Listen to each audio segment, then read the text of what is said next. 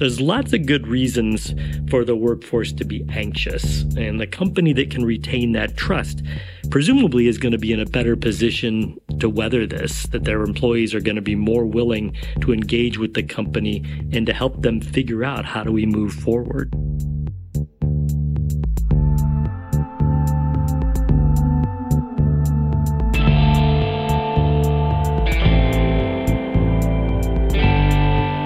Welcome back to the Business and Society Podcast. I'm your host, Jeff Karub from Michigan News. On today's episode, we welcome two experts from University of Michigan's Ross School of Business to discuss the modern labor movement. In the wake of several major striking actions by unions across the state and country, we will discuss the state of labor in the U.S. and what it means for workers and companies alike. To discuss the current state of labor, we have Cindy Scapani, Professor of Business Administration and Business Law. Welcome, Cindy. Thank you. We also have Jerry Davis, Professor of Business Administration, as well as Management and Organizations. Welcome to you, Jerry. Oh, thanks, Jeff. Good to have you both. Let's get started. We'll open with a question for both of you. As we've all seen on the news, we've had strikes, near strikes, potential strikes all over. To name a few, we have the Hollywood Writer and Actors Unions, the Teamsters against UPS, and most recently, and close to home, the UAW against the Detroit 3 automakers. As we speak, Kaiser Permanente workers could walk as well. Of course, these are fluid situations here, and much could change depending upon when people listen to this episode. But still, there's a larger long-term phenomenon here, it would seem. What's so unique about right now that so many unions are voting to strike? You want to take a swing at that one, Jerry? Sure. Well, I think there's three major tectonic shifts that are all coming together right now and making it a really active time for labor. So the first one of these is that technological changes have really altered the context for business and the way that businesses organize themselves.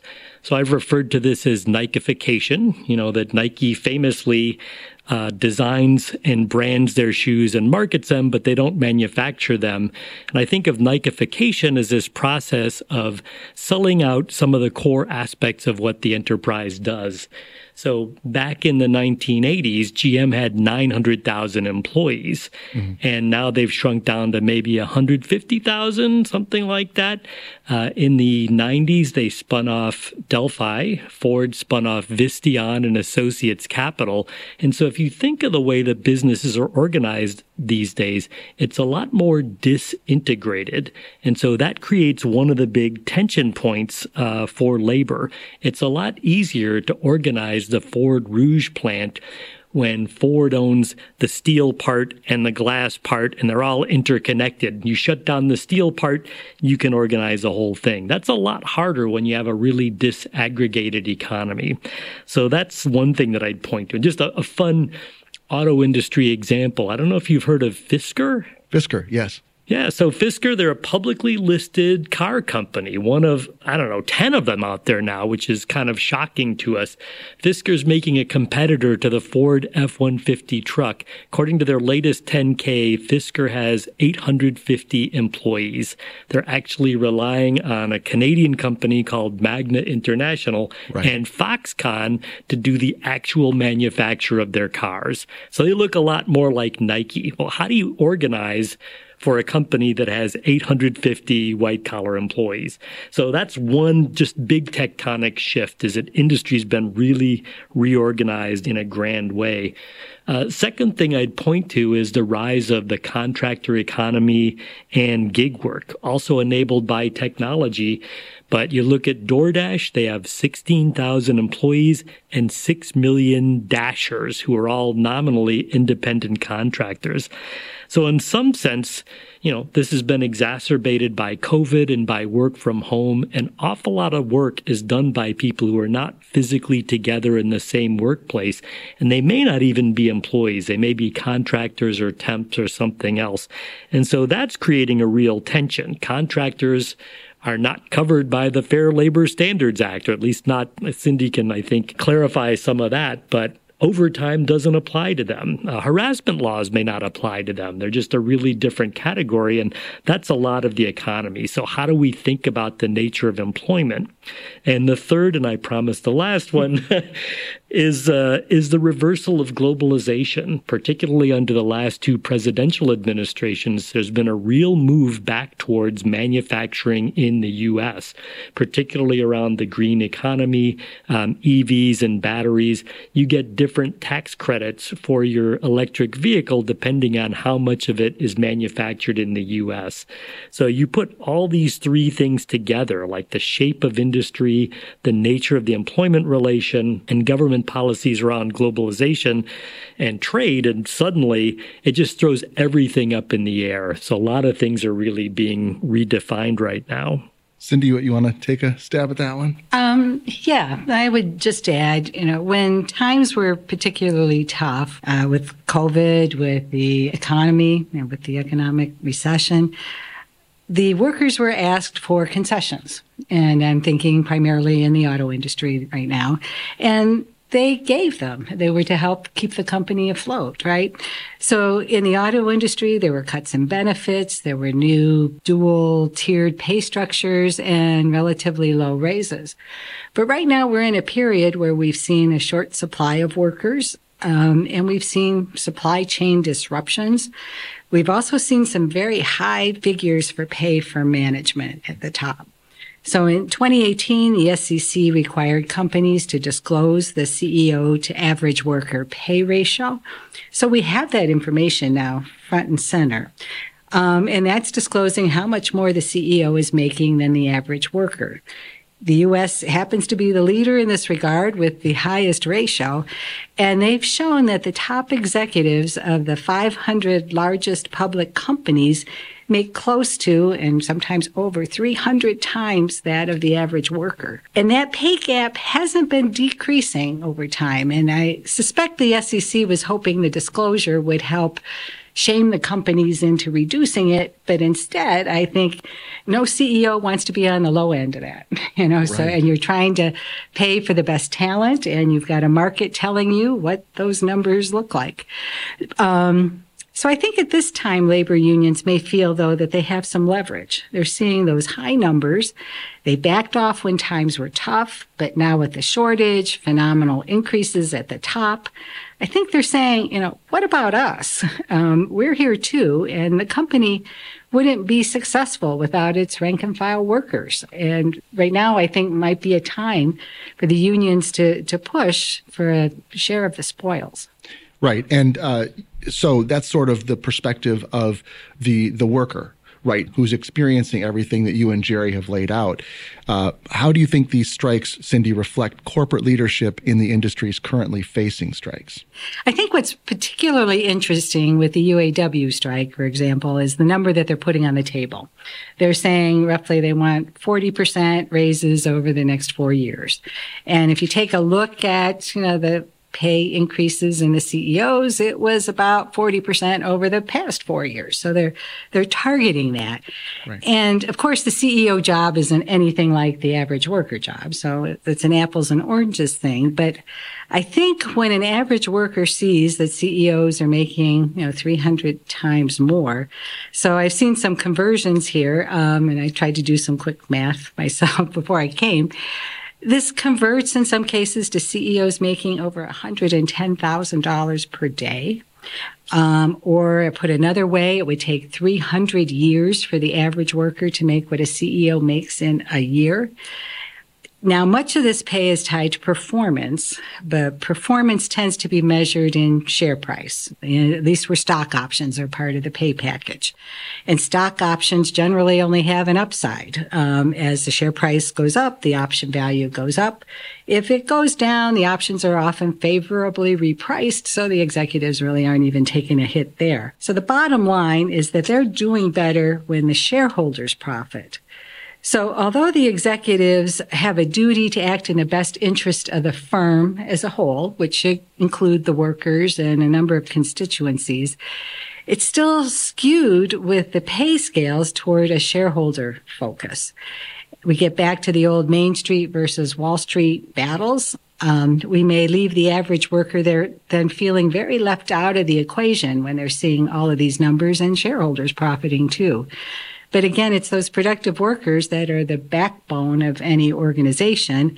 And when they feel valued, they would typically be, more productive, and that's good for the organization as well. So during the COVID crisis, we talked a lot about the essential workers.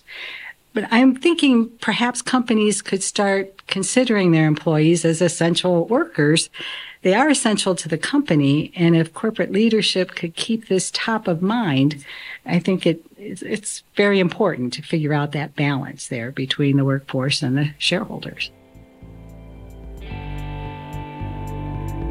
This episode is sponsored by the Ross School of Business at the University of Michigan. Through our podcast, you connect with the people and experiences that define the Ross way. Check out our other podcasts, such as Business Beyond Usual, an exploration of the full-time MBA experience, and Working for the Weekend, a deep dive into the part-time MBA experience on Apple Podcasts and Spotify.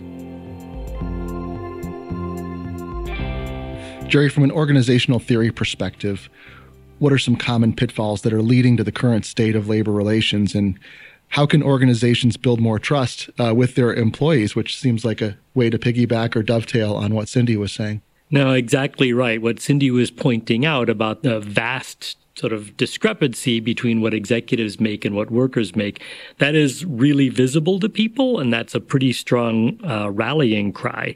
We're also seeing a moment where people under the age of 40 are a lot more sympathetic to unions. So in some sense, unions have the wind at their back. This is a sort of a great time in some sense to be organized labor because there's a lot more popular support than we've seen in recent years. The tricky thing is that it is increasingly feasible for management to create alternative organization structures. So, you had asked, well, how is management thinking about this? How are they thinking about this situation? How are they processing it?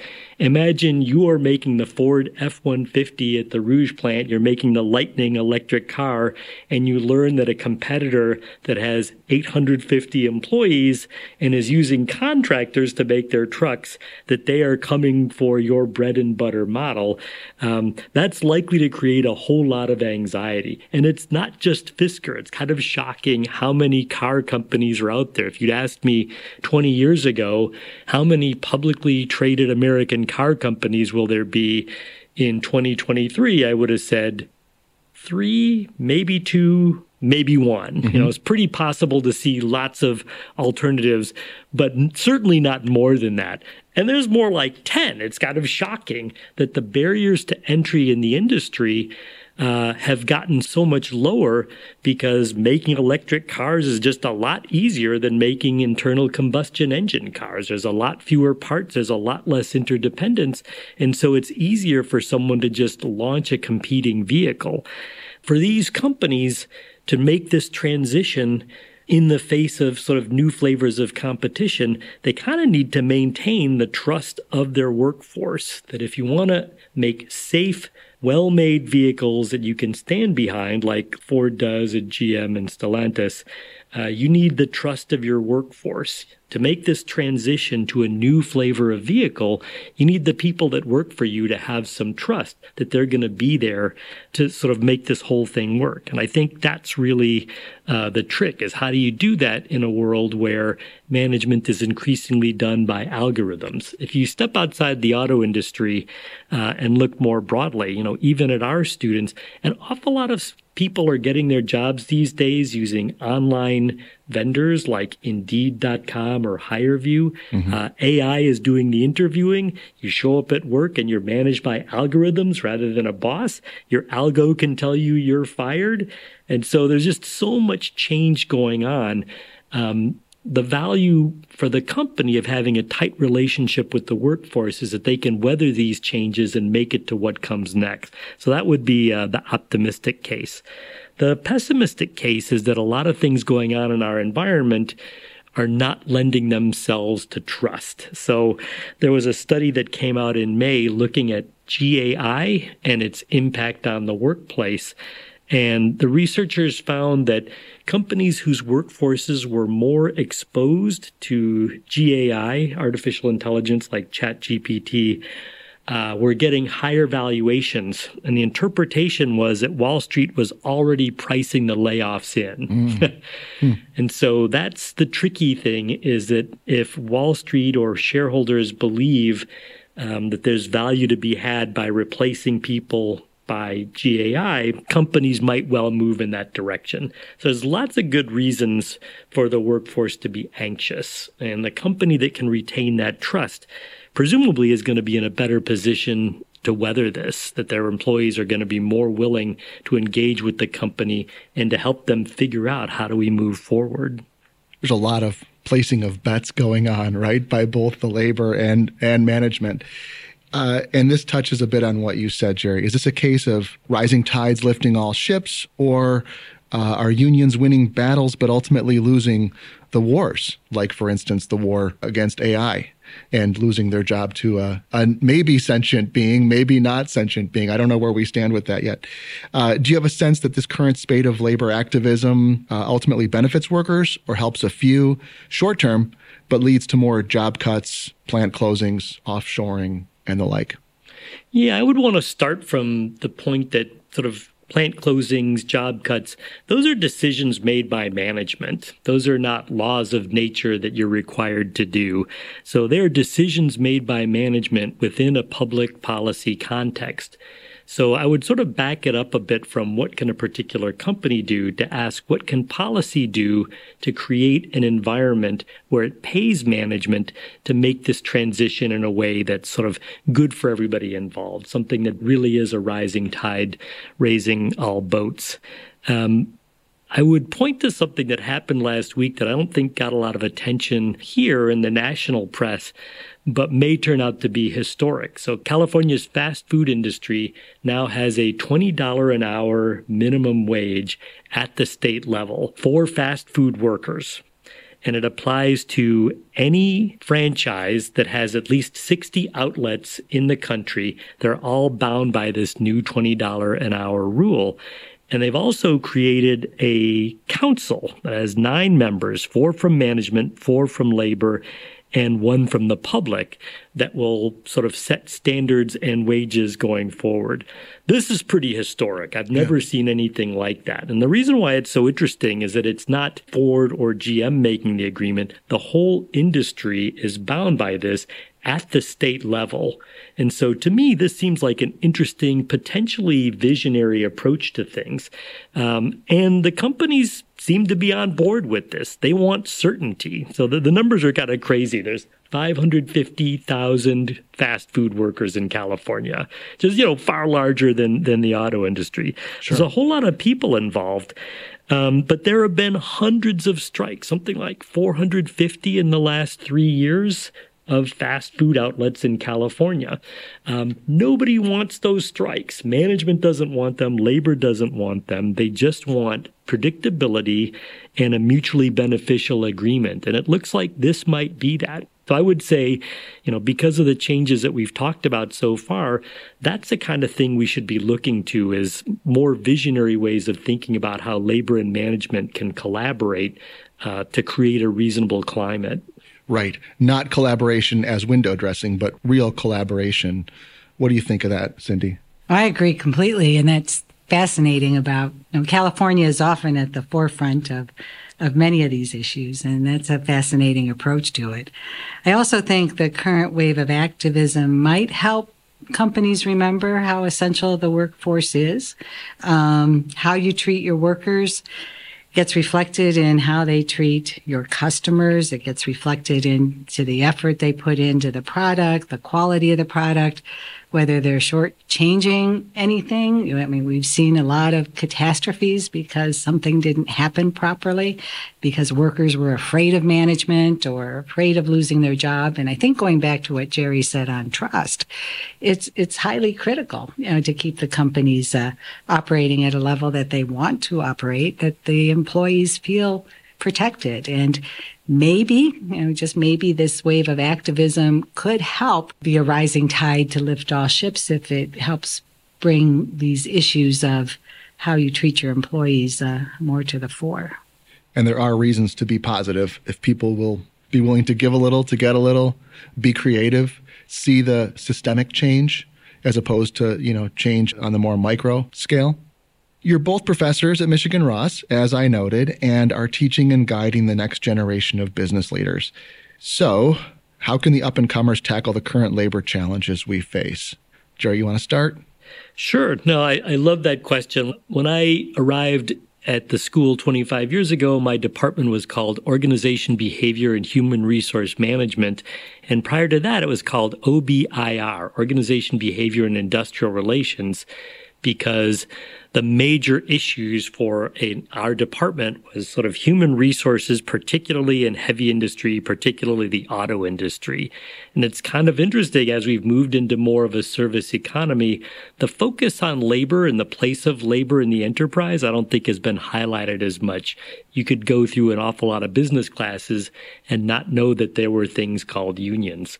Well, now we're at this moment that almost feels like the 30s in terms of the policy ferment and the changes in the organization of production.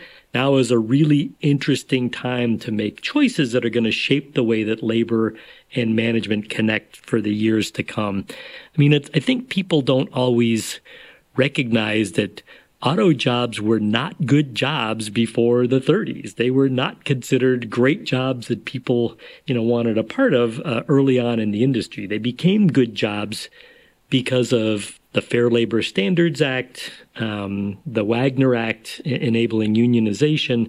The definition of how labor was going to be done happened during the 1930s in a way that created the prosperity that we saw, particularly in the post-war era. And I feel like we're at a very similar sort of moment now where these tectonic changes taking place around how we organize production, what counts as an employee or a contractor, those things are sort of bubbling up in ways that really require thoughtful policy. And I would love for our students to sort of understand what are those underlying shifts in the nature of labor, but also see the opportunities to create more equitable enterprises, to take these new tools that we've got and create something that are going to create the kind of prosperity that we saw in the immediate post-war era. There's a chance here to do that. There's a chance to recognize some of the ways in which it's like the 1930s, but it's also, 100 years on in terms of technological progress and everything else. What were your thoughts on that, Cindy? Yeah, I think I agree with what Jerry was saying. And in addition, I guess I'd like our next generation of business leaders to be really careful in considering trade-offs in their business decisions. Carefully consider, what they're trying to incentivize. If you set up a compensation plan that focuses on share price, well, then you've got profit, shareholder profit being the front seat of all of your decisions. I'd like them to see the workers as essential. I'd like them to be looking at compensation and benefits that make the workers feel proud to be a part of that company, to be able to afford to buy the product that they're making. And, again, to be able to put their blood, sweat, and tears into it and feel like they've done something well, but they need to be protected and they need to trust the organization and they need to be fairly compensated for it. And I'd like, again, our students to be thinking about those trade-offs as they become the leaders making these decisions going forward. That's great. Well, thank you both. That's all for us here at Business and Society. I'd like to thank our guests, Cindy Scapani and Jerry Davis, for sharing their time and expertise. This episode was made in partnership with Michigan Ross and Michigan News. Make sure to check out the show notes for more details on topics, links to research, and more. Thank you for listening to a Michigan Ross podcast. A special thank you to executive producers Jeff Karub and JT Godfrey. Audio engineering and editing by Jonah Brockman, and theme music, Lost Einsteins by Jeff Karub. Stay connected by following our podcasts on Spotify and Apple Podcasts. To learn more, read full-length articles of the podcasts at www.michiganross.umich.edu/news.